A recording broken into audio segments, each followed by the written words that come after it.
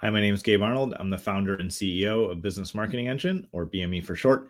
Today, I want to share with you how to build a $1 billion per year company without working yourself to death.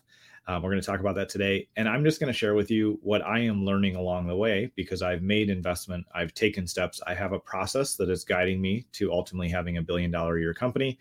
And so I want to share with you what my process is like, the steps I'm taking to get there, and how you can apply the same system to your company, regardless of what your big years down the road goal may be. So stay tuned and I'll share this with you.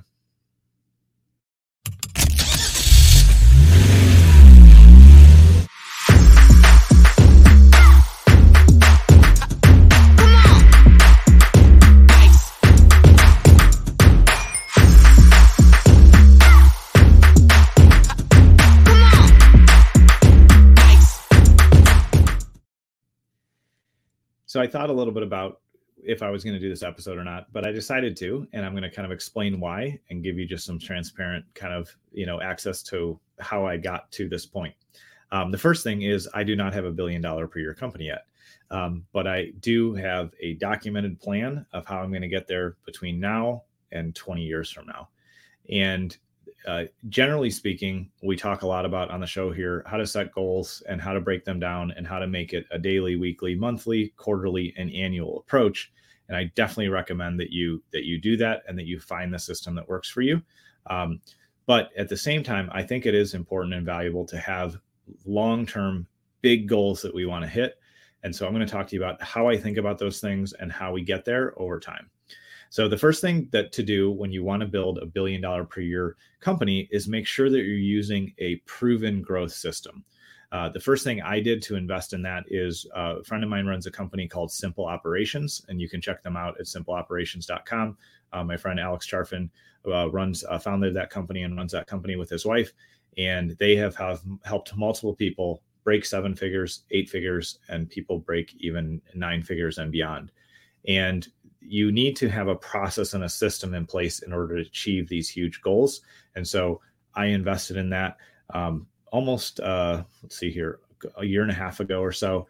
And for me, that was the missing piece so that I have the methodology and actual tools and processes to do what I'm going to tell you how to do here next. Because with outside accountability, with a proven system, that is what helps us really achieve our goals over time. So inside of that system, same system I would encourage you to use, is a process where you set one main target, one main goal for the year, and then you break that goal down into quarterly steps, monthly steps, and weekly steps. And each quarter, you plan ahead for the next quarter, you adjust the steps you're going to take to get to your goal for the year.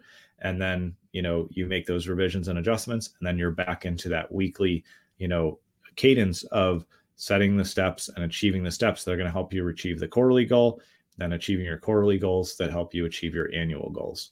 That's really the most simple way you can reach any level of revenue that you want to get to, is by breaking down yearly big targets into small bite-sized steps. The other thing that I think is important to think about is really taking time to evaluate throughout that process and say, what's working really well for me right now and what's not working, what's ineffective. And by having that habit and routine of evaluating things, you can say, great, these things continue to work well and we're getting results, so let's invest more time and resources there. These things we tested or we tried or we thought would work, they didn't, so let's cut them out. Let's not pretend that they're working. That's one of the things that I've fallen into in the past, where I'm like, we'll just give it more time, or I'm just going to keep pushing on something. There are times to do that, but there are also times, probably an equal amount or maybe even more, where I have to say, this isn't working the way we expected it to, so we need to change course. And instead of letting your ego stay stuck in the past where you were sure this was the right idea and you were sure you were right, let go of that and just truly look at objective data and make the decision to, move forward and adjust the plan and eliminate things that aren't working.